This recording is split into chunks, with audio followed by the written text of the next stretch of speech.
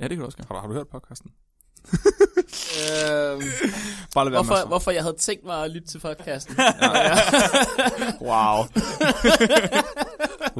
Og vi er glade for, at du er med. Hver gang du prøver at kaste en joke ud, så taber vi den bare. Ja. Fra nu af. Ja, det bliver dit bare totalt mest akavet. Ja. Vi sørger for at lade så meget. Joel. Ja. Fedt, ja. Jeg kommer hen til dig. Og det er godt, du har husket at give ham madpakken med. Ja, det er så godt.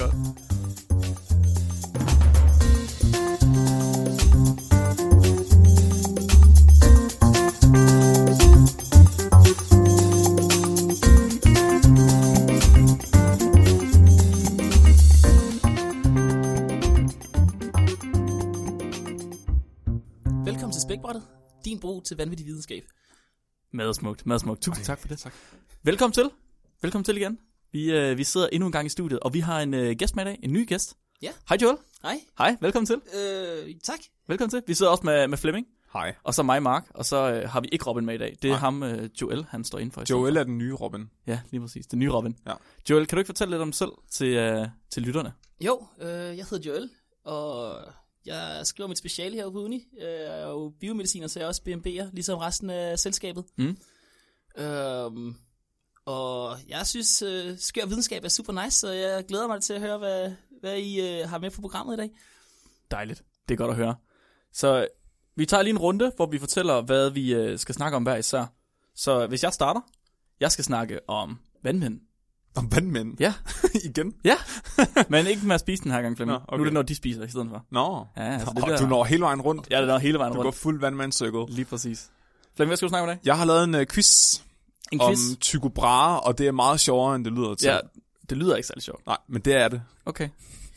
Har du selv fundet på nogle jokes, eller fordi ellers så bliver det tørt? Det behøver man virkelig ikke. Gør man ikke det? Nej. Nå, det er jeg glad for at høre. Dejligt. Altså folk, der bliver forarvet over, hvor ekscentrisk Elon Musk han er i dag, at han kan finde på at sidde og ryge pot på Joe Rogan podcast og sådan noget, de vil korse sig, hvis de fandt ud af, hvad Tycho Brahe han foretog sig i sin fritid. Det glæder mig. Og Joel, hvad skal vi snakke om med dig? Jamen, jeg sidder jo i laboratoriet til daglig, og i øjeblikket der er jeg jo gået i gang med at lave den næste zombie-apocalypse, så det kommer jeg til at høre lidt om. Dejligt. Ja. Nej, hvor godt. Det er en fed hobby. Ja, det kan jeg også godt lide. Skal vi dykke lige direkte ned i det? Så vi skal snakke om vandmænd, og jeg har fundet en artikel fra en gut, der hedder Sidney L. Tam. Så ham skal I møde. Og Dr. Sidney, han kan rigtig godt lide gobler. Mere specifikt, så kan han rigtig godt lide den type af vandmænd, der hedder Ctenophora. Og i den artikel, jeg skal snakke om i dag, der har Dr. Tam, han har kigget på Mnemoniopsis lady. Nå. Ja. Ja, det er faktisk en af mine personlige yndlingsvandmænd. Og det er godt at høre, så kan du måske fortælle om den, fordi... Ja. Den er sådan meget blød i det, og sådan lidt transparent. Ja. Og så flyder den sådan meget med strømmen i havet. Og nogle gange, hvis de strander, så kan man træde på dem, og så splatter de ud. Så. Det er fandme godt, vi har en ekspert med i studiet i dag. Så den her art af små... den her art af vandmænd, de er sådan nogle små vandmænd. De er kun sådan cirka 10 cm lange, så fra hoved til hale. Og så er de... 10 cm småt? Ja. Fuck. What? Du har da set nogle af de der vandmænd, der har de her lange... Til hale? Ja. Okay, så Goblin har ligesom, nu kan jeg ikke huske, hvad terminologien er, de har den der klokke oppe i toppen, og så har de, nogle af dem har jo ligesom de der pigge, hvad kalder man det? De der strenge. Tentakler. Eller jeg ved ikke, hvad de hedder. Nej, ja. Strenge? Jeg tror, de kalder dem siler i de her. Okay. Så, men de har i hvert fald de her lange strenge. Og det betyder, at med de her strenge her, så kan nogle af de her vandmænd blive 3 meter lange. Hvad? Ja. Altså åndssvagt lange. Men det her, det er altså en lille vandmand, og den har ikke de her strenge. Så det er en lille vandmand. Den har ikke en hale. Min fejl. Okay, den har noget. Nej, jeg er nysgerrig. Jeg ved ikke så meget om vandmænd. Fra hoved til røv. Fra mund til røv. Okay. Der er den 10 cm lang. Har de en mund? Ja, Flemming, de har en mund. Vi skal jo snakke om, at de spiser i dag. Ja, det skal så. Nå, okay, ja. De har nemlig en mund. Og så de er 10 cm lange, de er sikkert 2,5 cm i diameter. Og de er kendt af zoologer som en invasiv art. Det er en art, der æder fiskeæg, og de fuldstændig udraderer og overtager økosystemer, når de ligesom bliver sat ud. Hvor er den invasiv henne? Der er sådan 3 steder, som jeg lige kunne finde, men nu kan jeg ikke huske dem. Ikke i Danmark? Nej, ikke i Danmark. Endnu? Nej, ikke endnu, ja. Den er også så langsom, at den er blevet kendt som havvalnøden. Det er Det er simpelthen... dårligt kaldenavn. Jeg ved ikke, Har du set en hurtig valnød? Altså, valnødder, de er fucking langsomme. Nej, men langsom, altså sådan fart er jo ikke lige det, jeg vil karakterisere valnøden på. Umiddelbart, det er ikke det første, der slår mig ind, ikke? Så det er måske mere, den er lidt hård, eller... Ja, præcis. Ja. Eller, Det er måske... Nu siger du, har du nogensinde set en hurtig vandmand? Har du nogensinde set... Eller valnød? Har du nogensinde set en langsom valnød? For det har jeg ikke. Ja, det er selvfølgelig rigtigt. Jeg har heller ikke set... altså, at den er langsom, betyder det også, at den bevæger sig. Ja. Jo. Men okay, så de er havvalnødder, vi skal snakke med i dag. Og alt det her, det er jo meget interessant. Men hvordan skider de? Hvordan de skider? Ja, det er jo det, som er spørgsmål, som alle gerne vil have besvaret. Hvordan skider vandmænd? Ja, det kunne jeg faktisk godt tænke mig at vide. Hvordan skider havvalnødder? Og jeg ved, I sidder og synes, at det her det er super dumt og super fjollet. Altså, jeg er meget intrigued. Jeg er lytterøre. Ja, så den her artikel her, den er sendt ind af en del lyttere faktisk. Den blev gjort ret populær på Facebook her for et par uger siden.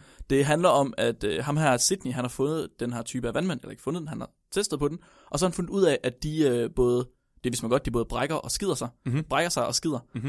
Men når de skider, så gør de det på en helt bestemt måde, som man aldrig nogensinde har set før. Så det er virkelig, virkelig specielt, den måde, de gør det på. Så de her vandmænd her, de brækker sig, det er en af tingene. De har en mund, og meget af deres mad, dem står af skaldele og små knogler, og det kan ikke nedbrydes af vandmand. Så det er nødt til at gøre. Hvorfor spiser de det så? Der er noget andet også, for eksempel sådan noget fiskeæg. Nå. Så er der nogle bløddele, som de godt kan spise, og så noget af deres skal. Men det de så gør i stedet for, det er, at de simpelthen tager det tilbage op til munden, igennem den her vandmænds blæver. Ja. Og så brækker de sig i gåseøjne. Nej. Så det er ligesom de der slime cubes fra Dungeons and Dragons, så de bare sådan en gang mellem hoste, de bare nogle knogler og... Ja, lige præcis. Det er fuldstændig men samme. det er deres afføring? Nej, så det er deres bræk. Okay, det er deres opkast. Okay, det er bare det andet, der kommer tilbage den vej. Yes, lige præcis. Men, så skider de. Men hvordan gør de så det? Så Tam, Sydney Tam, han er meget traditionel. Så måden han undersøger det her på, det er måden han undersøger vandmænds numsøjle på. Jeg skal huske at være specifik. Det er med en god gammeldags båndoptager. Hvad? På VHS-bånd. Med en båndoptager på VHS-bånd? Yes. Vil han undersøge, hvordan vandmænd de skider? Yes. Den her mand, og jeg vil godt lide, han er professor emeritus, det vil sige, han er pensioneret professor. Så han bruger sikkert om millimeterpapir i stedet for Excel og sådan noget. Han er af den gamle skole, han er hardcore, ham er. Så han har forbundet et lille mikroskop til den her båndoptager, så optager han en masse videobånd, hvor han kigger på de her vandmænd, hvor han sætter dem i forskellige situationer. Altså, så vender han dem på den ene vej og på den anden vej, og nogle af dem skærer han op på halv, og alle mulige mærkelige ting. Og det han så finder ud af, det som der er hele ideen, det som Facebook synes var super interessant, det er, at når den her vandmænd, den skider, så gør den det ikke, ligesom vi gør. Vi har et, vores fordøjelsessystem. Det går hele vejen igennem. Hele tiden. Ja. Right? Der er altid hul igennem. Ja. Men det er der ikke i den her vandmand. Den har et hul igennem ved munden, og når den så skal skide, så laver den et hul, som de kalder the anal pore. Jeg skal lige samle mig. Den laver et hul. Ja. Den laver et røvhul, hver gang den skal skide. Yes. Dens røvhul er det, man kalder transient, og det betyder midlertidigt. What? Kan det så komme ud hvor som helst? Nej, det kan kun komme ud et sted. Så den har en anden ting, der er specielt ved den her vandmand. Ja. Det er, at den er symmetrisk. Så hvis du tager en linje, der går fra munden, og så ned til den modsatte side af munden, altså det, jeg kaldte halen før, så er den symmetrisk. Den kan spejles på de her to sider. Ja. Næsten. Fordi ved den ene side, der har den en røvkanal, som jeg vælger at kalde den. Ved den anden side har den så ikke en røvkanal. Og så kunne man tænke sig, okay, men hvorfor skider den så ikke ud den røvkanal, den har? Ja. Fordi det gør den ikke. Det den gør i stedet for, det er, at den laver en røvkanal på den anden side, som så gør den symmetrisk.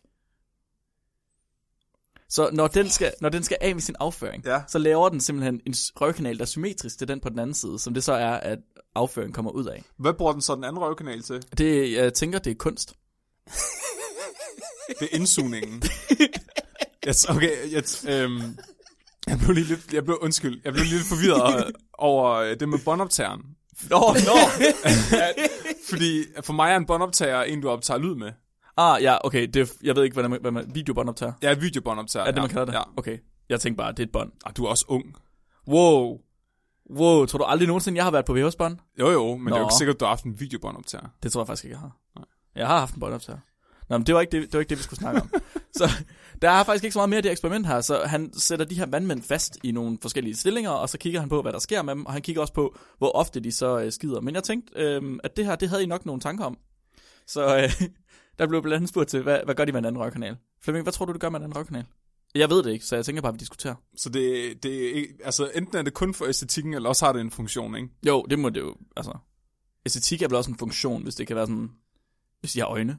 Det ved jeg ikke, det tror jeg ikke, de har. Ved han, hvor langt ind altså, de der røgkanaler går? Hvor meget nyt bliver der lavet? Ligger det bare sådan i midten af dem? Eller? Nej, så det går op, der er sådan et samlingspunkt inde i vandmanden, hvor den anden røvkanal den ligesom stikker ud fra. Okay. Og i det her samlingspunkt er det så her, den laver den nye røvkanal ud fra. Det er sådan ligesom sådan en T-kryds. Ja, så en af de ting, han diskuterer, det er, at måske er det ikke, at den laver en ny kanal hver gang, men at den samler den gamle ind, ligesom en form for tektakel, og den så bliver så lille, at man ikke kan se den på hans VHS-bånd. Hvorfor har han brugt VHS-bånd? Altså, jeg har så mange spørgsmål. Jamen, han har jo nok kæmpet med en iPhone, ikke? Ja. Og det er så ikke lykkedes, så er det jo gået tilbage til det, der virkede. Det tænker jeg også. Det tænker og grænsen for, hvor meget man kan trække på børnebørnene. Ja. Det tænker jeg bestemt. Hvad er jeres forhold til vandmænd? Altså, jeg synes, det er virkelig sjovt, og det er måske lidt dyrplageri, men når man er ude og bade om sommeren, og det er rigtig varmt, og folk de står og sopper, og helt rød på ryggen af solen, så synes jeg, det er skide sjovt at tage sådan en vandmand, og så lige på 5 meters afstand, så tyrer den i ryggen på dem. Au, hvorfor? Fordi jeg er et dårligt menneske. Ja, det skal jeg love for. Så kategoriserer det forhold som godt eller skidt? Altså, er du glad for dem? De er bare ikke glade for dig? Eller hvordan? Jeg tror, jeg skal til at tænke lidt. Jeg vil sige, at jeg begynder at tænke lidt mere over dem som dyr nu, efter jeg har hørt, at de kan lave et røvhul, og de kan have en mund og sådan noget. Fordi for mig har det jo altid været sådan en eller anden sådan retarderet tang eller sådan noget. Men har de hjerner? Godt spørgsmål. Det ved jeg faktisk ikke. Fordi jeg synes, nu ved jeg ikke super meget om vandmænd, men jeg synes på et tidspunkt, jeg er blevet bildet ind, at de ikke har sådan et centralt nervesystem på et traditionelt vis. Okay, så jeg har researchet. Ja. Måden jeg researcher på, det er Wikipedia. Du har lige skrevet Wikipedia nu. Nej, det gør jeg i går, det her. Nå. Nu skal jeg lige se, om jeg kan finde hvad fanden Memiopsis. Altså, var det valnøden? Ja, det var valnøden, fordi der står nemlig på de 2 forskellige Wikipedia-sider, der er, den der hedder Ktenofor, og den der hedder, jeg kan ikke sige det ord, den der hedder havvalnød. Ja, den der hedder havvalnød, så står der, hvad de er karakteriseret med. Og, så jeg lige finder den tabel, jeg var interesseret i, der var den, så kan jeg fortælle jer, at de er karakteriseret efter nogle forskellige ting, de her. Der er sådan noget som svampe, der er Ktenofor, der er bilaterier, og der er knidarianer, og jeg synes, det er unfair, hvem der har navngivet der, for de gør det ikke særlig godt. Så der står, hvad det er, de har, hvad de kan have. Så hogsgener har vi snakket om tidligere. Hvad er det hogsgenerne, de gør? De dikterer symmetrien i en organisme. De bestemmer, hvor hånden skal være, hvis der skal være en hånd. Ja. Right? Ja, så de bestemmer, hvor lemmer skal være henne. Og så det kan nogle af dem have. Og vores Ktenofor har ikke hogsgener. Det har svampe heller ikke. Altså de har ingen hogsgener? Nej. Så det vil sige, at de har ikke nogen gener, der siger, hvor ting skal gå hen. Hvorfor er den så symmetrisk? Det må jo have noget andet. Er det derfor, den har et ekstra røvhul? Den har ingen hogsgener, der siger, at den skal søge der. Måske. Nå. Hvor mange kan vide, om han bare kigger på en vandmand, der var sådan en freak? Ja, måske. Det kunne godt være, at han lige havde fundet den ene vandmand, der havde 2 røvhul. Alle de andre vandmænd var sådan, godt, han tog Henning, det er ham med det ekstra røvhul. Og der står også her, om de har nervesystemer. Og det har havsvampe ikke. Altså sponges. Men Ktenofor har simple nervesystemer. Okay. Så de kan faktisk godt føle smerte, når jeg leger. Ja, det må de faktisk kunne. Jeg tænker, de har 4 neuroner eller sådan noget. Nu kommer jeg lytterne til, at jeg synes, jeg er et frygteligt menneske. Det vidste jeg jo godt i forvejen. Ja, det er selvfølgelig rigtigt. Så de har et eller andet, der kunne ligne en hjerne, Joel. Ja. Jamen, hvis der er nogen vandmænd, der lytter med, så bliver du nok lidt upopulær, tænker jeg, i de egne. Ja. Der står også, om de har sanseorganer. Det har de. Hvad kan de sanse? Det ved jeg ikke, Flemming. Nå. Der er vand. Ej, det kan de tydeligvis ikke, for de strander fandme hele tiden. Nå ja. Ja, det er rigtigt. Nå. Hvad er dit forhold til vandmænd egentlig, Joel? Den synes jeg, du slap godt udenom. Ja, men du var jo meget passioneret, synes jeg, lige da det kom op. Jeg er jo sådan... Jeg kender ikke så mange vandmænd. Nej. Det synes jeg er en skam. Ja. De fleste sidder i Folketinget, så jeg ser dem aldrig rigtigt. Jeg synes, de er lidt irriterende nogle gange, når man er ude at bade, og egentlig bare godt vil have stranden for sig selv. Ja. For de har jo ikke en lækker konsistens. Altså, de er jo ikke fede at røre ved. Nej. Særligt hvis man ikke vil røre ved dem. Det er jo sjovt nok at stikke til dem med en pind eller et andet, når man ikke er så gammel. Og det, Men, jeg troede, jeg fik noget salvation der, men det... Nej, Flemming. Det gør det bare generelt ikke. Nej. Så jeres forhold til vandmænd, det er ikke det bedste, kan jeg næsten forstå. Hvad? nej. Hvordan har I det med at få den her nye information at vide? Det gør dem jo noget mere interessante. Det er jo faktisk en ret fed ting at kunne, ikke? At lave et røvhul. Ja, det er jo ikke noget, jeg har savnet nogensinde. Men mere evnen til at være for uden røvhul i en periode, kunne jo faktisk godt være praktisk, når man er hjemme ved svigerforældrene første gang. Det er faktisk rigtigt. Det har jeg slet ikke tænkt på. Nej, men det er jo, der er jo faktisk muligheder, hvis det var noget, som skøre videnskabsmænd kunne... Ej, hvor er det godt, du er her, Joel. Ja, jamen skal vi... Bare lige sådan annullere sit røvhul midlertidigt. Ja. Det er jo det, man gør med videnskaben. Det er, at man finder jo anvendelsesmuligheder i naturen, i alt det, man kigger på. Mm. Så ja, kunne man på en eller anden måde få fjernet sit røvhul. Så man ligesom, var man på første date? Ja. Den skal jeg bare ikke bruge den her. Man kunne jo også lave et redskab, der kunne efterligne den funktion. En prop eller en plug, om man vil. Jeg ved ikke, om det er noget, der findes derude, men... Det tror jeg ikke, det er. Nej. Det har jeg aldrig hørt om. må du skynde mig til, hvad vil du kalde den? En buttplug måske? Eller Ja, sådan det tænkte jeg, noget i den dur kunne måske gøre det, og så når man sidder et sted, hvor det er vigtigt, at man ikke skal gå og kæmpe med afføring, så kunne man... Vi vil mægtig gerne hjælpe dig med at trademark det, tænker jeg. Ja, det synes jeg. Transient Anus Simulator. Lige præcis. Eller TAS buttplugs. Jeg kan lide det. Ja. Jeg kan også godt lide det. Det er jo, i den her artikel her, står der, at det er faktisk det første dyr, man nogensinde har fundet, som har et midlertidigt røvhul. Det overrasker mig ikke. Som ikke har et konstant røvhul. Ja. Der er selvfølgelig mange dyr. Ja. Men jeg har aldrig set nogen. Ligesom. Det er egentlig frygteligt, at det er gået tabt i evolutionen så tidligt. Men det må jo ikke have været særlig favorabelt. Nej, men det er jo faktisk nok noget, der er opstået sent. Tror jeg ikke det? Altså, det er jo ikke noget, man har fundet før. Så hvis det kun findes i den ene art, så er det jo nok kommet lidt sent. Så det kan være, at goblerne er godt på vej til at blive den dominerende art på jorden. Det er jo min primære teori. Ja, det tror jeg også. Det er jeg slet ikke i tvivl om. Der går 20 år, så i stedet for at sige hej chef, så siger du fordi det er sådan sproget er for vandmænd. Så kommer de med deres transient buttholes. så bliver sådan en diskriminering mellem dem, der har konstant røvhul, og så har midlertidigt røvhul. Og antal, altså det er jo klart fordelagtigt at have flere, tænker jeg. Det kunne godt være, det blev sådan en statussymbol. Altså, hvad kan vi ikke? Altså, okay, vi kan sende en raket ud i rummet.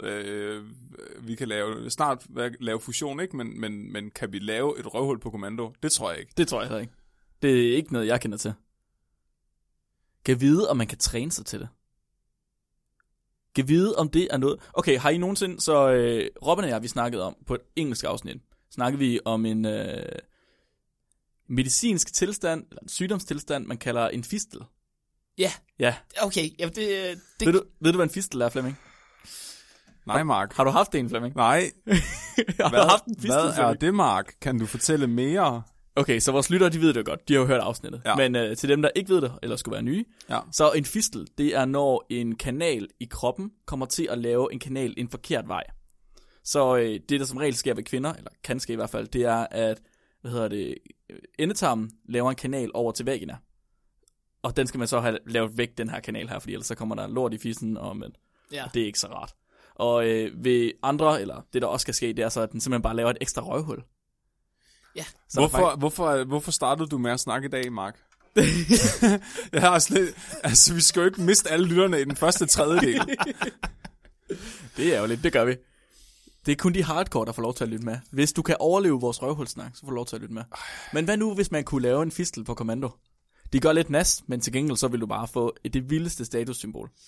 Ja, jeg ved ikke, om der er nogen, der har prøvet. Det kan være, at du kan bede vores lytter om at vende tilbage, om det er noget, de nogensinde har forsøgt på. Hvis man presser rigtig hårdt, tror jeg det er nok? Jeg er åndeligt fraværende nu, Mark. Hvis man sætter sig på noget skarpt. Har I set den video med hende der pigen, der danser? Og så vil hun skal lige ned og sætte sig i en squat, og så rammer hun sådan en skotøjs ting. Nej. Jo, og så ryger den lige direkte op i nummi. Men hvis man bare lige rammer sådan lige lidt forkert, og stak den ind i stedet for? Det er jo så ikke rigtig... Udefra ind. det er jo ikke med viljens kraft, som sådan. True. Men man har jo egentlig opnået det ekstra røvhul Ja, det har man. midlertidigt. Altså, jeg synes, I bevæger over i filosofi nu. Det blev også transienser. Ja. Ja. Det er jo faktisk det er rigtigt. vandmandsstil. Det her det er en videnskabspodcast, og det er filosofi, det I diskuterer nu, så det er desværre. Filosofi og videnskab.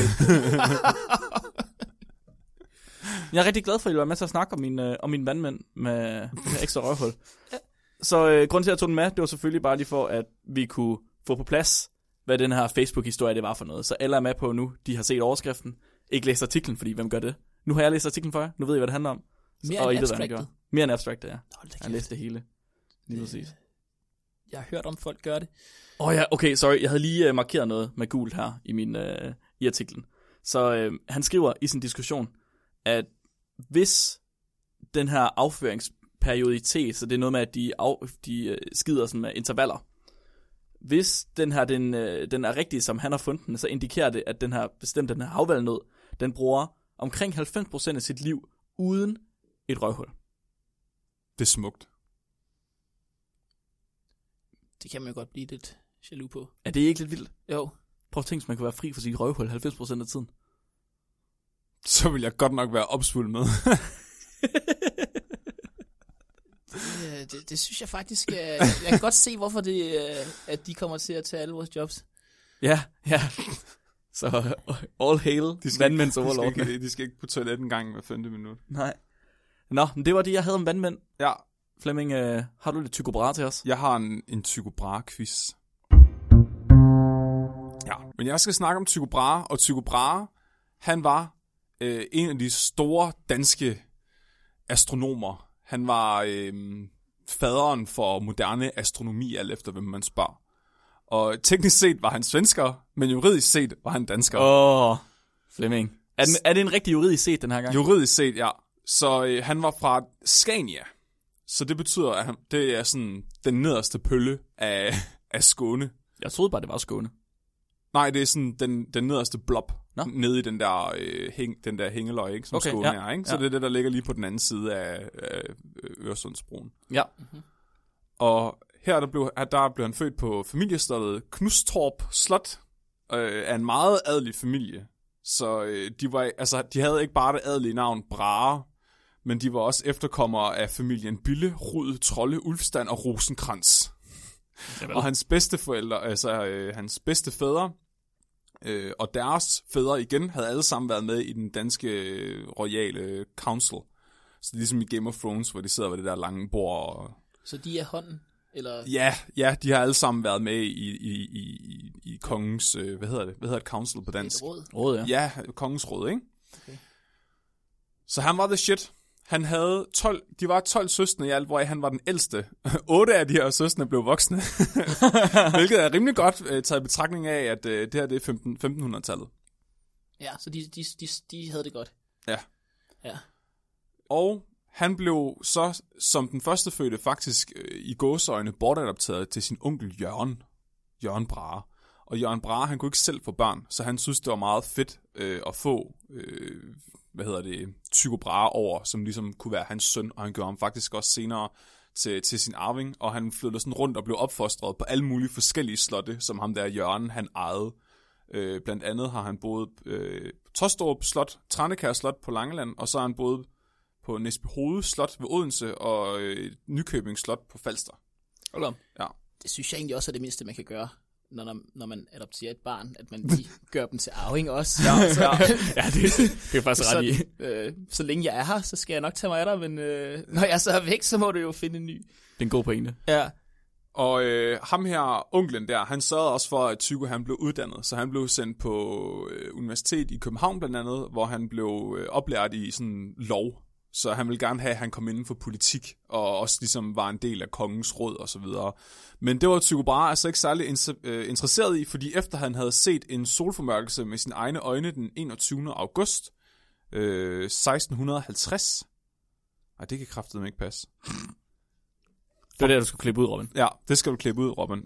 Fuck dig, Wikipedia. Det må være 1550. Nå. Fuck it.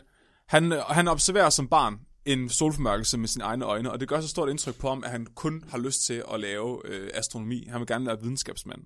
Og det er onklen meget utilfreds med, og det ender så med, at han får overtalt ham til, at han alligevel må blive astronom. Og det sker så, da han kommer hjem fra at have læst i 1565, at onklen giver ham lov til det, og der er onklen så blevet en national krigshelt, fordi Danmark var jo i krig med Sverige dengang, ligesom hele resten af Danmarks historien. Hvor han var blevet kendt for at have sunket det svenske krigsskib Mars. Og kort efter døde onklen så af lungebetændelse, som man efter sigende havde fået pådraget sig på en druktur med Frederik II. Så han var en rigtig mandemand. Det er fandme en historie, der er værd at fortælle om. Ja, og så er det så, at Tycho Brahe han ligesom arver ham, og hans karriere sådan virkelig tager fart. Så her starter quizzen. Okay, jeg skulle lige sige, du må ikke fortælle alt, Flemming, for så kan vi ikke. Så er der ikke noget quiz tilbage. Og jeg er overhovedet ikke kommet i gang endnu. Nå, det er jo. Så jeg har 7 spørgsmål til jer. Ja. Yes. Og det er sådan sandt eller falsk. Okay. Første spørgsmål. Eller første påstand. Han lignede Robin på en prik. What? Har du billeder med? Ja. Okay. Må vi se? Måske når vi har svaret, tænker jeg. Okay. Det gjorde han. Jamen, det tror jeg også. Er det før eller efter, han mistede sin næse? Det kommer. Nå, det er han. Han var en af de første til at bruge teleskoper. I Danmark eller overalt? Generelt. Nej, Det tror jeg heller ikke. Det tror jeg ikke. Okay. Han mistede sin næse til syfilis og fik en protese, der var lavet af guld. Den køber jeg. Det er falsk. Nej, jeg tror for det. Okay, så den 4. det er... han var en af de første til at mene, at jorden drejede rundt om solen. Skal vi snakke om de her sådan imellem dem, eller skal vi bare give Det kommer. svarene? Okay, vi kommer. snakker om det. Jeg samler op. Nu så... Okay, ja. Men Hvad siger du? Hvornår? Heliocentrisk verdenssyn, eller hvad siger du? Ja, så han er sådan start 1600-tallet, ikke? Men jeg kan ikke huske, hvornår Galileo var. Slut 1500. Jamen, Samme periode. Okay, men så ja. 1500. Ja, sure. Okay. Og I skal ikke være bange for at svare rigtigt forkert. Nå, det er ikke noget, vi vinder, eller? Altså, jeg tænker sådan... jeg tror ikke, lytterne bærer af over, at I ikke ved alt om Tycho Brahe. Han havde en kæleelg. Ja, det havde han. Det havde han. Absolut. Jeg ved bare, der er så mange andre ting, han har. Ja. Han havde en kæledværg. Ja. Nej, okay, ja. Men hvor meget går du i teknikaliteter her? Det gør jeg fuldt ud. Okay, det tror jeg ikke på. Det er jo ikke en kæledværg, vil jeg ikke kalde det. Okay. Altså, Så det er falskt. ja. Okay, og det sidste spørgsmål 7. Han døde af overspisning. Og døde han ikke en overdosis? Det tror jeg. Nej, ja, det er rigtigt. Du siger ja. Jamen, jeg siger nej. Okay, du siger falsk. Okay, godt så.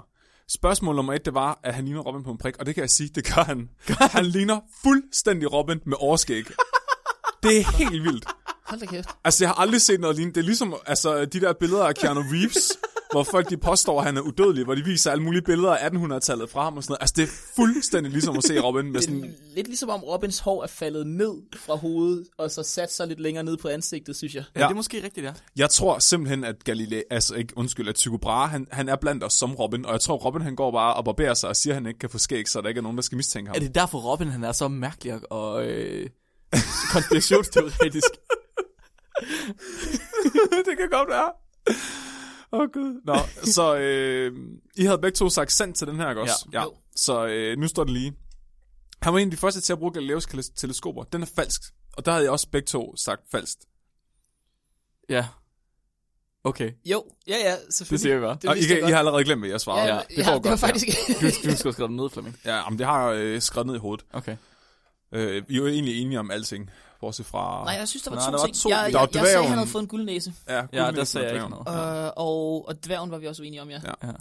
Okay, så det der er særligt for Tycho Brahe, det var, at han var en af de sidste astronomer, som brugte det blotte øje og ikke teleskop. Er det rigtigt? Han brugte sekstanter. Og det, at der er meget specielt, især for ham, det var, at han lavede enorme sekstanter. Altså, han lavede sekstanter, der fyldte en hel bygning. Det er fuldstændig sindssygt. Så det heldige, det var, at selvom Tycho Brahe, han faktisk forelskede sig i en almindelig kvinde, som ikke var adelig, og giftede sig med hende, derved mistede han ligesom sit adelige navn, sådan så at hans efterkommere vil ikke længere være adelige. Ja. så var han så heldig, at Frederik den anden havde et man-crush på ham. Så Frederik den anden synes bare, han var the shit. Så Frederik den anden gav ham lov til, at hans børn stadigvæk måtte bibeholde deres adelighed. Nå. Plus, at han efter at have arbejdet som agent for kongen, så tilbød kongen ham Helsingborg Slot eller Hammershus. Hold op. Men Galileo, eller undskyld, jeg vil sige, Tycho Brahe, han var sådan, fuck it, jeg vil dedikere mit liv til videnskaben, og så var Frederik den anden sådan, okay, du får øen Ven ude i Øresund. Og så får du lige røv mange penge. Hvor er det sindssygt. Og ude på den her ø Ven, der byggede han så sit i gåseøjne observatorie, som var en gigantisk bygningsanlæg med en motherfucker stor sekskant i, eller sekstand. Der har jeg været. På Ven? Ja. Ja, og det ærgerlige er, at den faktisk ikke er der mere. Oranienborg hed den. Jamen, jeg ved ikke, hvad der var. Han har et observatorie, der står der endnu. Man kan ikke komme ind, men der er i hvert fald en bygning, der hedder Tycho Brahes Observatorie. Ja, okay, så først så byggede han Oranienborg. Og Oranienborg, det var sådan et kæmpestort observatoriekompleks. Men var det ikke den her, hvor han fik folk til at bygge det i sådan en slavelignende tilstand? Jo. Så det der var, det var, at den her konstruktion, den kostede det, der svarer til 1% af Danmarks rigdom at lave. What? Ja, så meget koster det. Og den her ø, den er altså kun 7,2 kvadratkilometer. I dags dato, der bor lidt over 300 mennesker på øen. Dengang, der har det nok været endnu færre, men de var alle sammen ligesom under Tycho Brahe, fordi han var lord af den her ø, så det var dem, der byggede det her. Så de har bygget noget, der har kostet 1% af Danmarks rigdom. Det er sindssygt. Så det har været virkelig træls at bo på Ven dengang. Og det værste var så, at efter de havde bygget den her sekstand og hele det her observatorie, så fandt de ud af, at fordi det stod i et tårn, så kunne vinden få den til at give sig. Nej. Så de var nødt til bagefter at konstruere endnu en af de her observatorier, som de så kaldte, den Stjernenborg, som så var, at de gravede ned til grundfjeldet, og så satte de et fundamentet oven på grundfjeldet, så han fik sådan en underjordisk observatorie. Ja, og det tog Stjernenborg og Oranienborg blev konstrueret fra 1576 til 1596. Hold da kæft. Ja, og en af grundene til, at kongefamilien så godt kunne lide ham, udover at han ligesom arbejdede som agent for kongen, det var, at de troede rigtig meget på astrologi. Så de troede, at ligesom i dag med stjernetegn og sådan noget, så gik kongefamilien sygt meget op i det, så de ville rigtig gerne have en dygtig astronom, som kunne forudsige i stjernerne, hvordan deres prinser og så videre, hvordan deres skæbner ville være. Og hvad det smed de 1% af Danmarks rigdom efter? Mindst. Wow. Det er sådan en investering, der vinder. Ja. Ja, det er det virkelig. Hold da magle. Ja, og jeg tænker, det er altså også en af grundene til, at han er gået over i verdenshistorien som værende en af de grundlæggende astronomer. Det er simpelthen fordi det danske kongehus har troet på stjernetegn, og så har de bare brugt røv mange penge på det her. Ja. Jesus.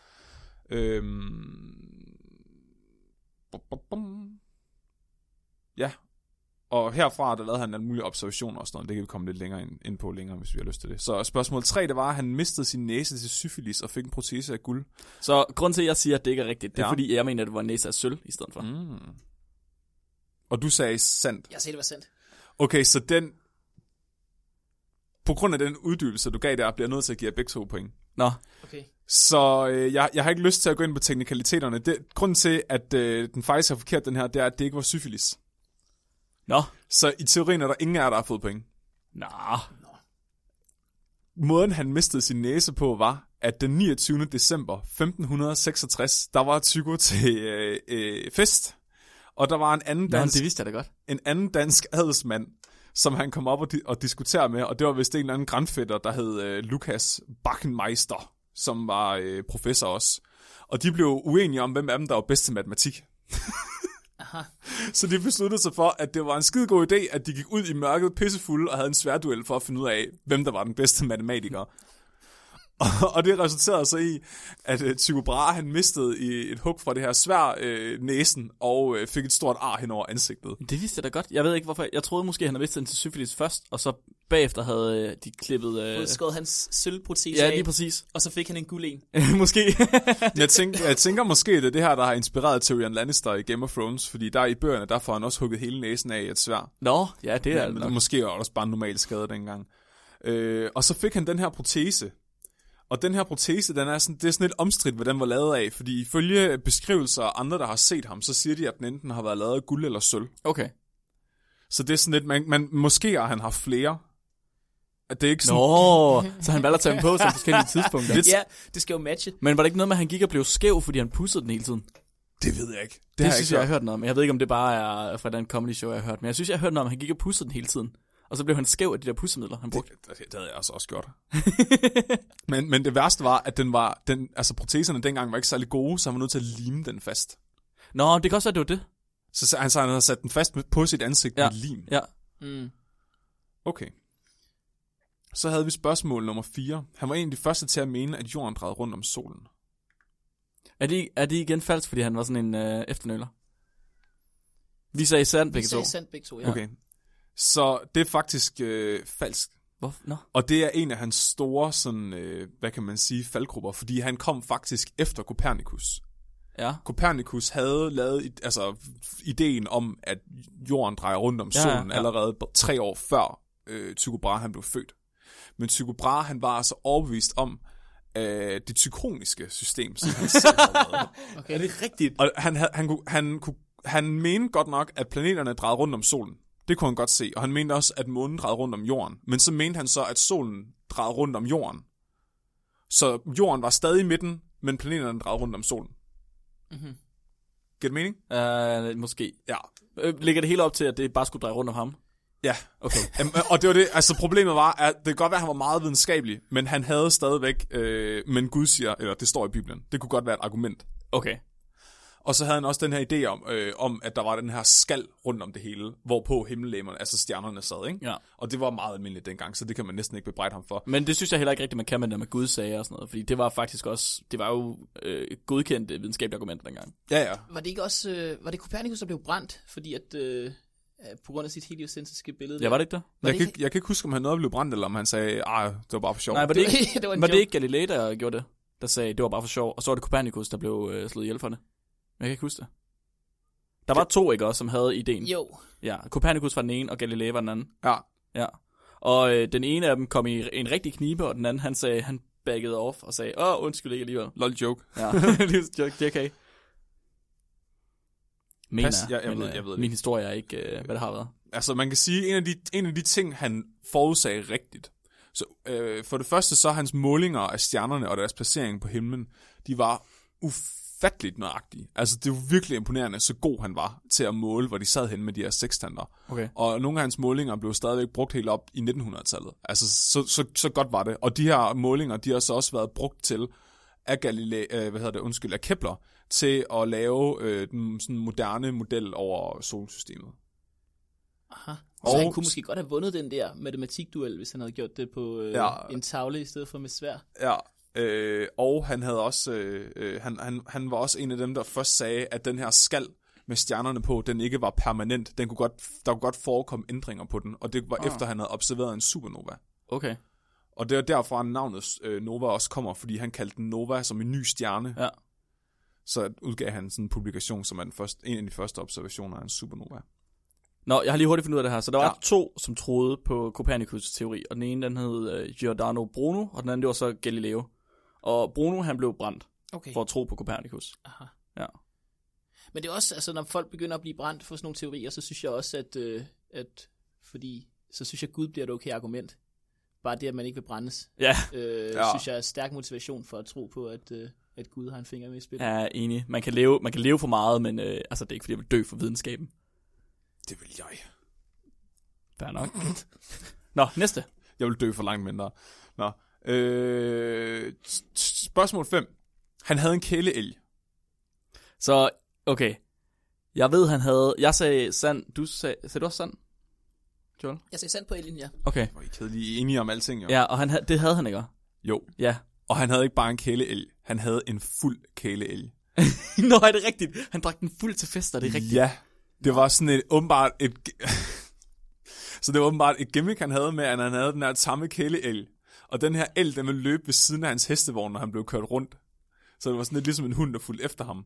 Og den her elg, den udviklede så ligesom en forkærlighed for dansk øl. og det kan man ligesom ikke bebrejde den. Nej, det er klart. Så den her el, den drak de altid fuldt til fester, og det var ligesom sådan en festleg, at den der fulde el, den gik rundt blandt gæsterne og sådan noget. Det hele det endte så i, at han lånte den ud til en svensk adelsmand, som gerne ville have den med til en fest. Jeg tror, det var i Karlskrone, hvor de så endte med at drikke den fuld, og den faldt ned af nogle trapper og døde. Ej, det må man ikke grine af, men seriøst. Jo, det var godt. Det var absurd. Ej, nej. En festelg. Ja, Stakkels el. det er ret absurd. Så havde vi spørgsmål nummer 6 i forlængelse af det her, det var, at han havde en kæledværg. Okay, så han havde ikke en kæledværg, han havde en hofdværg. Og hvad svarer du på baggrund af den kommentar? Jeg sagde jo falsk. Og Joel sagde sand. Der var vi jo enige, ja. Ja, okay, så det her, det kommer ned på teknikaliteterne. Ja. Ja. Han havde en hofdværg, det er rigtigt. Og han hed Jeppe. Jeppe, ja. Og Jeppe, han sad under bordet, mens de spiste. Og Tycho Brahe, han sad og gav ham mad under bordet. Det vil jeg kalde en kæledværg. Du er en kæledværg. Og det, okay, vi ser den tie. Okay. Så, har vi en tiebreaker så? Vi er jo Det begge bliver to enige om, han havde en dværg. jeg synes, vi tager en svær Selvom duel. jeg kan næsten... Ja, det synes jeg ikke er bedre. Det kan godt mærke, at Mark ved lidt mere om Tycho Brahe, end jeg gør. Jeg vidste jo... Ja, det er fair. Den tager jeg.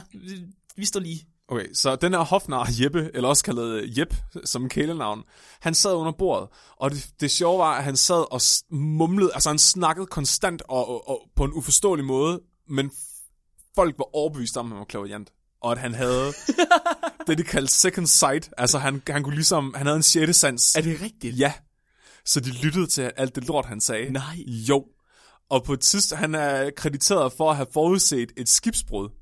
Fordi han sagde til Tycho Brahe, se hvordan alle dine mænd, de ligger og plasker. så var de lige ude og kigget, og så var der et skib, der var sunket uden for øen Ven. Og det var også normalt, at de tog ham med ned på Vens sygehus, hvor folk lå og var syge, og så kunne han forudsige, om de var døende eller ej. Og han havde altid ret, sagde det. Han forudså altid korrekt, om de ville komme sig eller ej. Men han har jo bare været sådan en stakkel med en hjerneskade. Ej, mand. Jeg synes, det er fantastisk. Han havde altid ret.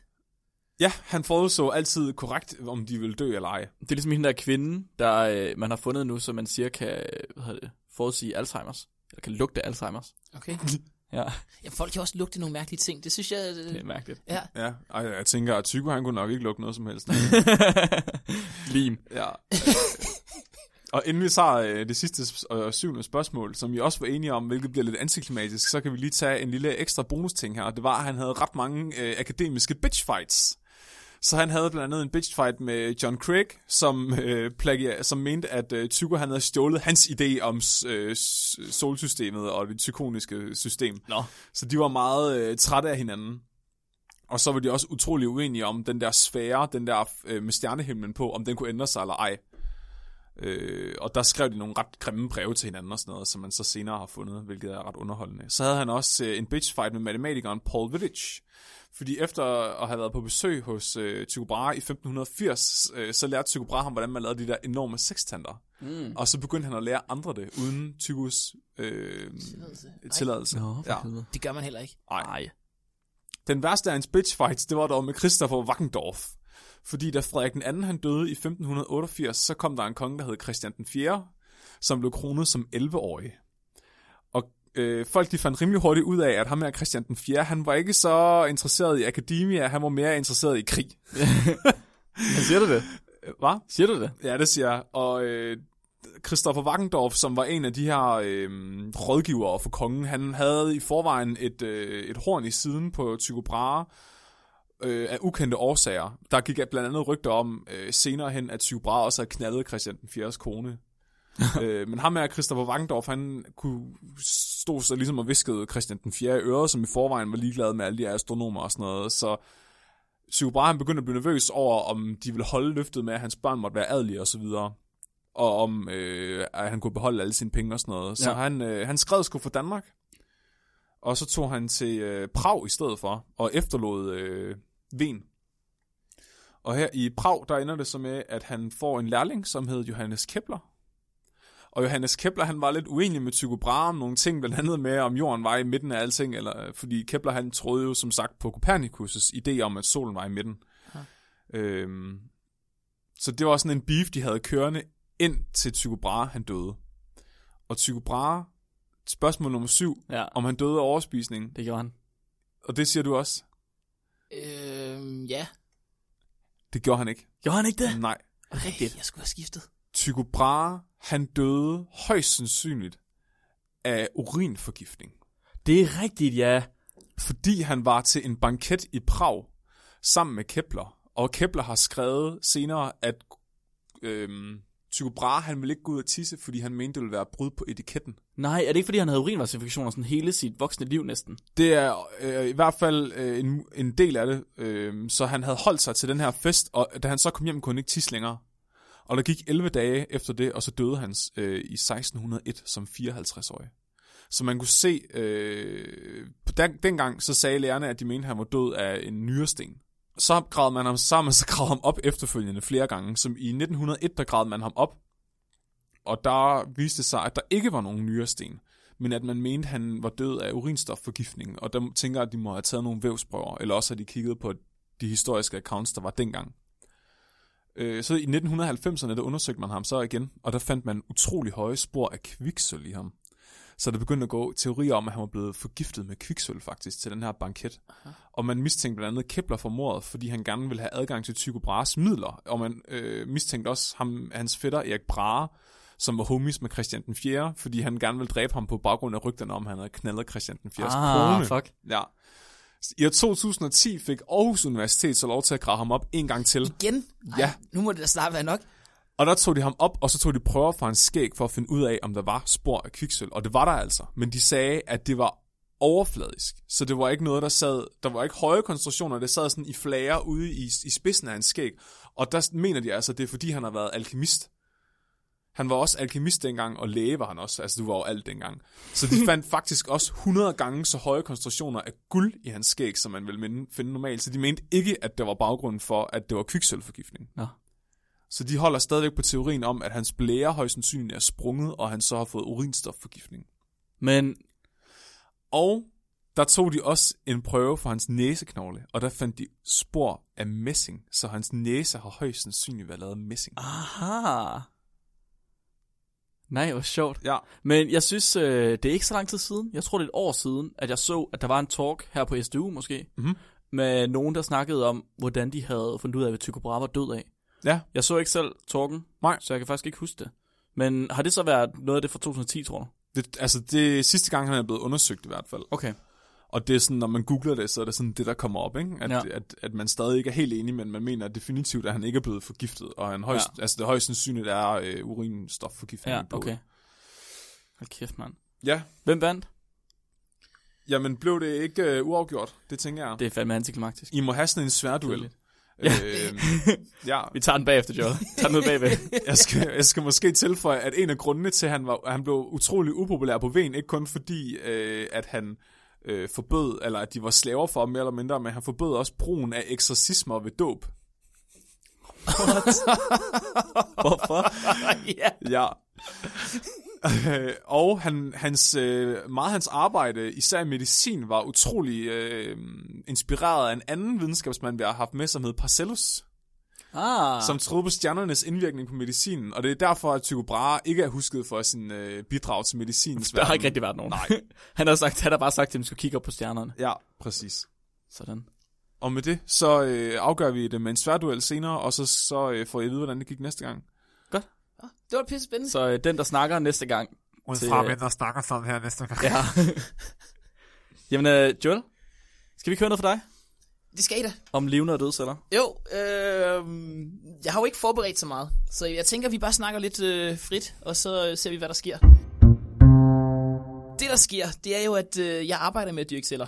Og når vi dyrker dem almindeligvis, så dyrker man dem jo sådan i et fladt lag celler, og holder dem kørende. Og jeg er begyndt, eller vi gør ude i min gruppe, arbejder med nogle celler, hvor vi dyrker dem i det, man kalder 3D-cellekulturer. Er det menneskeceller? Det er humane celler. Så jeg arbejder med leverceller lige nu. Ja. Og de vokser jo så i en sfære, så en klump celler, der bare er kugleformet, og vokser så ud i alle retninger. Er det for måske på sigt at kunne dyrke nye organer og sådan noget? Det er jo nemlig det, der er tanken. Både det, også som modelsystem, så man kan teste, hvordan forskellige medicamenter virker, hvor effektivt de virker, men også særligt leveren er jo god til at regenerere, så det kunne jo være smart, hvis man lige kunne dyrke en god klump lever, og så sætte den ind i en person, og så kunne de jo vokse resten selv der. Det er der jo mange, der har snakket om, altså man lige kunne lave en startlever, så lige kickstarten, og så sætte den ind i en gut, og så laver man bare sådan en lever. Det kunne være, at du får brug for dem nogle år, Mark. Det tænker jeg bestemt, jeg gør. Det er jo også... Så du begyndt at blive lidt gul. Det er jo jeg tror, det er nyere, er det ikke det? Nå. Nej, det kan man også leveren. Er det også leveren? Det synes Okay, jeg, ja. Men det er også... det er ikke så relevant lige nu. Vi skal nok lave en ny lever til dig. Tak, jeg sætter lidt til side. Ja, det er on.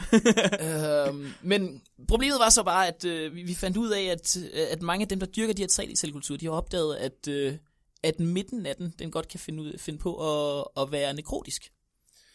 What? Hvad betyder det? Det betyder, at cellerne kan være døde derinde. Ja. Men der er mange forskellige måder at dyrke dem på, og mange af dem, der dyrker dem, de er virkelig dårlige til det, ikke? Så de dyrker noget, og så hænger det sammen i 3 dage, og så falder det fra hinanden. Og så er det jo ikke så mærkeligt, at det er dødt i midten, når det ikke kan finde ud af at vokse. Så jeg ville teste det her i vores laboratorie, og der gjorde jeg mig så en ubehagelig opdagelse. Vores sværøder der, de kommer jo tilbage både levende og døde, når jeg tester dem. Jeres hvad, sagde du? Vores sværøder celler. Okay. Den enhed af en klump celler. Altså den der kalder vi sværøder. Ja, klumpceller. Okay. Ja, så de kommer tilbage både levende og døde? De er både levende og døde, når jeg farver dem med stoffer, der beviser, om de er døde eller levende. Så de har både enzymatisk aktivitet, men Så enkelte celler er levende og døde på samme tid, eller er det halvdelen, der er levende, og halvdelen, der er døde? Enkelte celler kommer tilbage både levende og døde. What? Så i den der klump, der har du, jeg ved ikke hvor mange celler, 10.000 eller sådan noget. Og så er der nogle af dem, som så er levende, og nogle af dem, der er døde. I den samme klump? Nej. Nå. I den samme klump findes der, lad os sige, 10.000 celler, når de er små. Hver af de 10.000 celler kommer tilbage, både levende og døde, når jeg farver dem. Nej, det hvordan fungerer det? Hvordan er den død og levende? Er det Schrödinger celler, eller hvad? Jamen, det er faktisk... nej, for jeg kigger jo på dem, ikke? Altså, de har målt op, jo. Det er rigtigt.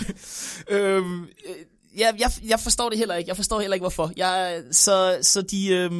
Når jeg farver hele den der klump celler, så både den ene farvestof, der kun virker, når det rører ind i levende celler, det er aktivt. Og det andet farvestof, der kun kan trænge ind i døde celler, det er også aktivt. Nå. What? Så det er The Walking Dead cellestil. Er det zombieceller? Det er zombieceller. Wow. Sørg for at holde den indespærret, at det ikke bliver sådan en glob lige pludselig. Ja, men det er også det, og de vokser så jo større. De vokser så... Prøv her, det er jo... Stop, okay. Hvis ikke du putter dem ind i, jeg ved ikke hvad, et pengeskab lige nu, et eller andet, hvor det ikke kommer ud fra, det går galt. En autoklave. Vi ved alle sammen, hvad der skete i Resident Evil 2. Var det ikke 2? Alle Resident Evil film, hvor at de bare springer i luften lige pludselig, så kommer de ud. Men kan de dele sig, eller vokser de kun? Jamen altså, cellerne, de bliver en smule større, når jeg dyrker dem over længere tid, men de deler sig også. Altså, der kommer flere celler. Så selvom de er levende døde, så kan de godt dele sig? Mhm. Det er mærkeligt. Har I en hypotese lige nu, hvorfor det sker? Ja, så det er jo faktisk en teknisk ting. Så jeg har ikke løst mysteriet. Jeg ved ikke, hvorfor de kommer tilbage både levende og døde, når de er intakte. Okay. Men lige så snart jeg skiller sværøden ad til enkelte celler og farver dem, så sker der det, jeg forventer at se, at nogle af dem kommer tilbage levende, og nogle af dem kommer tilbage døde. Så er de enten det ene eller det andet. Men hvis jeg farver det som en enhed, så er det levende og dødt. Okay. Så vil det sige, okay, så er vi næsten nødt til at skænde på, hvad sker der med det her farvestof? Hvordan kommer det ind? Hvordan virker det? Så det ene, det kan trænge ind i alle typer af celler. Og hvis den celle så har enzymatisk aktivitet, hvilket man forventer levende celler har, så bliver det kløvet, og så bliver det aktiveret og begynder at lyse. Okay, så det er simpelthen, de cellerne nedbryder det selv, og så begynder det at lyse på den måde? Yes. Så hvis de kan spise farvestoffet, så lyser det? Ja, men farvestoffet kan trænge ind i alt. Det kan bare ikke trænge ud af en celle, lige så snart det er blevet aktiveret. Så når det først er aktiveret, så er det ligesom låst fast ind i cellen, og så er den celle farvet. Det er ligesom, hvis man sluger sten. Okay. Eller mønter. Okay. Jeg tror, hvis du spiser mange mønter, så får du også en sjov farve. De kan heller ikke komme ud igen. Hvad? Så skal man til lægen. Hvad snakker du om? Hvad snakker du om? Hvorfor forstår du ikke det? Du skider dem der bare ud. Hvad? Jeg har ikke det samme røvhul som dig, så. Jeg kan ikke bare lige sådan lave sådan et, der kommer ud af siden. Nå. Ja. Det tager vi en anden gang, Flemming. Okay. Det andet farvestof, Ja. det kan simpelthen ikke trænge igennem en intakt membran. Og levende cellers membran er simpelthen for holdbar og robust til, at de kan trænge ind. Okay. Men det kan det så godt i døde celler, der ikke har en intakt membran. Og lige så snart det så binder på DNA'et inde i cellerne, så begynder det at fluorescere, eller farvet, så begynder farven at komme. Nå. Men af en eller anden grund, hvis jeg tager en hel klump celler, svær ud, så ser alle celler i den her enhed både levende og døde ud samtidig. Lige så snart jeg skiller den ad, så mister den sine zombie-egenskaber og bliver bare det er sgu da rart. døde Så har vi, eller levende celler. Så har vi heldigvis kuren på zombie. Jeg tænker også, at hvis jeg får en førsteårsstuderende ind og spise nogle af de der sværuder, så ved jeg heller ikke, hvad der sker. De skal skilles ad først i hvert fald. Et godt førsteårsprojekt. Det synes jeg. Når det så er et menneske og ikke sådan svær ud, altså en klump, kan man så bare hugge arme og ben af, og så er det nok? Eller skal man til at skille personen ad til enkelte celler? Nok når til zombier? Ja. Du skal have krudtet af. Nej, men det kan du så måske ikke her. Fordi det er her faktisk, skulle du skille cellerne ad. så lige de her, det er jo faktisk nok den værste type zombier, ikke? Fordi at cellerne er jo lavet af cancercellelinjer, så det er jo cancerzombier, vi laver. Så de vokser også utrolig hurtigt. Er det sådan nogle hellerceller? Nej, det er det ikke. Nå. Det er en anden celletype. Ja, hellerceller, de er ikke leverceller. Nej. De hedder HepG2'er. Okay. Hvis de tal og bogstaver betyder noget for jer. Det er simpelthen en person, der har haft kræft i sin lever, og så er personens lever blevet udødelig, og nu sidder I bare og dyrker videre på den der udødelige lever. Det er nøjagtigt det, vi gør. Det er badass. Det er jo... Men har I set den her dokumentar om hellercellerne, der findes på HBO? Nej, men jeg har hørt om den. Ja, hun hed jo Henrietta Lacks, tror jeg. Ja. Og jeg har heller ikke set den. Jeg har bare hørt lidt om den også. Ja. Og det er jo lidt spændende, ikke? Det der med, at hun gav vist aldrig lov til, at de måtte bruge den til forskning. De havde bare cellerne liggende. Det vidste jeg ikke. Ja, og så brugte de dem bare ikke, og den cellelinje, den er jo bare flået verden rundt og dyrket i tonsvis af laboratorier. Vi har jo arbejdet med den på kurser. Ja, det kan være, at vi lige skulle fortælle, hvad det er for en cellelinje. Jamen, hele cellelinjen, det er vel, det er vist noget... Altså bare hvad den er kommet af, Hun havde også en voldsom aggressiv form for kræft i livmoderen, tror jeg. Ja, det kan jeg ikke huske. Nej, altså i hvert fald så er det sådan, det er en kvinde, som har haft cancer, som man så har taget de her cancerceller fra, ligesom Flemming sagde før. Så de her cancerceller, de er udødelige, det deler sig altid. Det er super smart for os i laboratoriet, fordi hvis vi har celler, der dør efter hver eneste gang, de ligesom har når et eller bestemt punkt, så kan vi ikke rigtig bruge dem så lang tid. Nej, hvis man tager menneskeceller, der ikke har kræft, så vil de dø uden at dele sig. På et eller andet tidspunkt. Det kan kun dele sig et eller andet gang, så dør de. Det er det, der gør kræft træls, når det er ens krop, fordi de bare bliver ved og ved med at gro og fuck rundt over det hele. Ja, så vi bruger de her cancerceller til ligesom at lave forskning på. Så det, der skete, siger du åbenbart med Henriettas celler, det var så, at man tog dem, man havde nogle prøver af dem, og så har man fordelt dem til alle mulige mennesker. Nu er de overalt i hele verden, og jeg tror endda, man har fundet ud af, at rigtig mange af de forskellige cellelinjer, så hvis nu man sagde, at man fik A til at starte med fra Henrietta, så er det ikke længere A, man har. Nej. Så i rigtig mange laboratorier har man ikke den celle, som man havde til at starte med. Fordi de har ændret sig så meget. Ja, super ustabil genetisk set. Ja. Fuldstændig rigtigt, men det havde Henrietta altså aldrig givet lov til, at hendes celler, de måtte blive brugt i forskning. Ej, det er weird, hva'? Verden over, ja. Og der er jo blevet publiceret og tjent penge på, og brugt penge også, på de celler der. Og jeg ved ikke, jeg har ikke set dokumentaren, om det sker, mens hun stadig er i live, at hun finder ud af, at det her sker, eller om det er hendes børn eller efterkommere, der opdager det. Oh my fucking god. Prøv at gætte, hvor meget af hendes celler er blevet dyrket. Det er rigtig, rigtig mange tons. Der er blevet dyrket 50 millioner tons af hendes celler. Hold da kæft. 50 millioner metric tons af hellerceller er blevet dyrket på verdensplan. Prøv lige at dele det med 70 kilo. Så du ved, hvor mange af hende der er. Det har været 800.000 mennesker. Hold da kæft. 800.000 mennesker. Slap af. De er der med 70. Ja, det er 714. Okay. 285. Okay, 700.000. Og det er så, hvis hun har vejet 70 kilo. Ja, og det har hun nok ikke gjort. Dengang havde man ikke råd til... Hun har vejet 60. Til at veje 70 kilo. Alle vejede 35 kilo dengang. Holy crap. Ja, det er mange mennesker. Hold da op. Vi har dyrket af hende. Det er faktisk lidt uhyggeligt at tænke på, hva'? Ja. Til en legacy. Ja. Det er jo faktisk et ret vildt eftermæl. Det synes jeg da. Flemmaceller bliver det næste. Ja. Jamen, har I overvejet det nogensinde? Lige at smide nogle celler til laboratoriet? Men jeg har desværre ikke nogen cancerceller.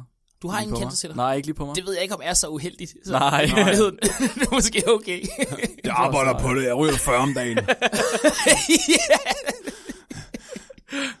Men Joel, Jeg skal til Tjernobyl i næste uge. hvad gør I så ved det? Hvad er næste trin, hvis der er et næste trin? Jamen, så nu har vi dyrket dem. Og nu har jeg fundet ud af, hvor meget af det, der er levende og dødt. Mm. Og det viser sig så, at jeg også får den her kerne af nogle celler, der ikke er levende. Ja. Hvilket kunne virke skidt, men det er det måske ikke rigtigt. For jeg kan se, at de celler, der ligger inde i sfæroiden, de stadig udvikler sig og ændrer sig i karakter. Okay. Lys bryder forskelligt på dem, og de ændrer størrelse. Så der sker stadig et eller andet. Og vi ved, at når vi dyrker dem som sfæroider, så begynder de celler, der ligger yderst, at opføre sig meget mere fysiologisk korrekt. Så de opfører sig ligesom celler i en krop gør.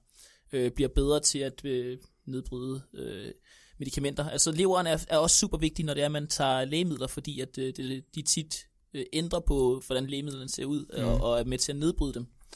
Så det er et super fedt organ at have med at gøre. Sejt. Ja, så nu... Så inden for længe, så har du lavet en ny lever, Det er planen. som I så kan lave noget sjov forskning på. Det er ikke fortrolig viden, det her. Det er ikke sådan, at din forskning bliver ødelagt af, at vi smider det ud i det offentlige nu. Bliver det her udgivet?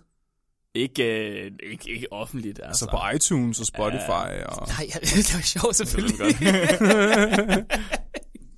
Nej, jeg ved ikke. Det kan godt være, nogen, der prøver at skubbe det et eller andet sted. Det er som om, at... Det er min idé nu. Jeg har faktisk, når du laver de der sfæroider, når du siger sfære, så lyder det som om den ligesom er en kugleformet. Jamen, det er den også. Men kan man, nu hvor det er en lever, for eksempel, lever den her sådan lidt en trekantet mærkelig form, kan man lave den sådan, den er sådan pizzaformet, ligesom en lever?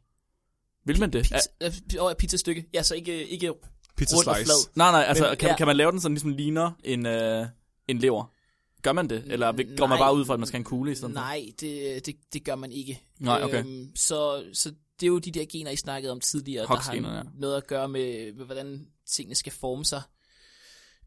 Men igen, det er jo nogle cancercellelinjer, vi bruger til det. Så deres genetik er ikke helt intakt. Så først og fremmest, så kigger vi bare på, hvordan de fungerer. Okay.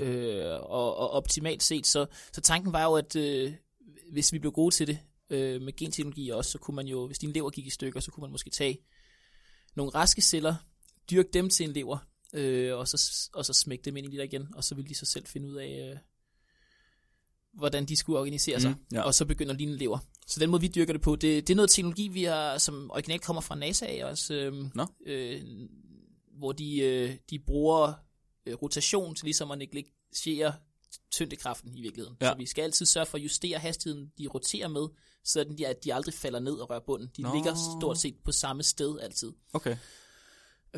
Så det er sådan et kammer, der drejer rundt, hvor de der celler, de så bare ligger og vokser. Og i takt med, at de bliver større, så øger vi hastigheden. Sådan at, sejt. At det lyder sci-fi-agtigt. Det aldrig rører noget. Jamen, det er også ret fedt at arbejde med. Det er det faktisk. Hvorfor laver jeg ikke sådan noget sci-fi noget? Det er jo den perfekte kødbolle. Det er faktisk nøjagtigt sådan, man kunne dyrke den perfekte kødbolle. De er jo i gang med at dyrke kød rundt omkring. Ja. Det var sådan, har du så overvejet at snakke med IKEA? Lave sådan nogle leverkødboller. I ved godt, IKEA har faktisk sådan et forskningscenter i København, hvor de tester alle mulige vilde ting. De perfekte kødboller. Men jeg tænker, hvis vi laver kødboller, så skal de ikke være lever, vel?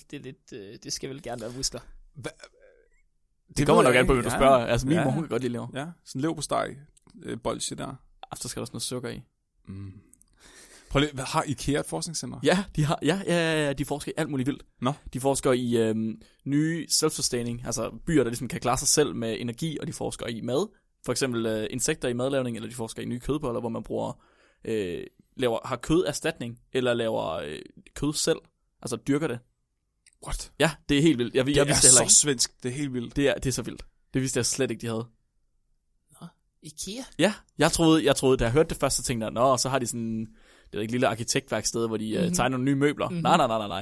Nej. Så har de kokke ansat, og de har molekylærbiologer ansat, og fysikere. Og... Sejt. Okay, men altså... Jeg overvejer op at få IKEA nu. Jamen, det kommer vi jo nok alle sammen til. Det lyder da som, de udvider ret voldsomt nu. Ja. Altså, man har altid tænkt, når man fik at vide, så kan du arbejde for IKEA, så tænker man, pis. Men altså, det er jo ikke en skidt ting. Det skal vi da gøre. Så næste gang, at du mangler møbler, og du gerne vil hjælpe videnskaben, så gå ned og købe en knuggan, eller en dertorf. Ja. Eller en hækken mand. Ja, det synes jeg, du skal. Ja. Nå, jamen, skal vi ikke sige tak for det? Tak for nu. Ja, Ja, tusind tak, fordi du var med, Joel. Det var mega interessant. Jamen, det var også fedt at være. Mega interessant. Tusind tak. Og tak til lytterne, fordi I lyttede med. Tak til dem, der har sendt videnskab ind til os. Tak til mig. Tak til Flemming. Tak til vores webshop, fordi de sælger produkter, som I kan købe. Spreadshirt. Yes. Og så husk, I kan lytte med næste gang, og så husk at fortælle jeres kammerater om spækbrættet. Alle I kender. Kammerater og veninder, og bedsteforældre og hunde, og gerne de engelske venner også, fordi vi har også engelske afsnit. Hvad nu? Skal vi have nogle konklusioner på banen? Har vi nogle konklusioner? Så min konklusion er, at det næste status quo, det bliver flere røvhuller. Flere transiente røvhuller. Og du kan selv lave dem derhjemme. Ja, det ja. eneste, du skal bruge, er en god strikkepind. Slibeværktøj, ikke? God strikkepind og masser af gå-på-måde. God. Flemming, konklusion? At det blev uafgjort. I ved lige meget om Tycho Brahe. Godt at vide. Joel, har vi en konklusion på din? Ja, det har vi da. Hvis du gerne vil gå og dyrke noget af dine venner og familie eller bekendte, så spørg om lov først. Ja. Det er simpelthen en dårlig stil at dyrke mennesker uden deres tilladelse. Og med det, så siger vi tak for i dag, og husk at være dumme.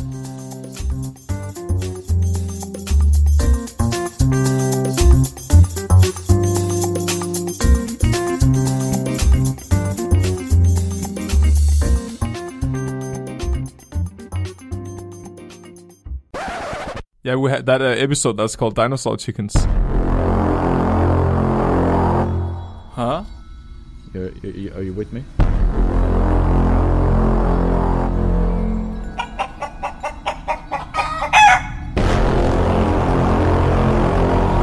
It's like that video with the bridge.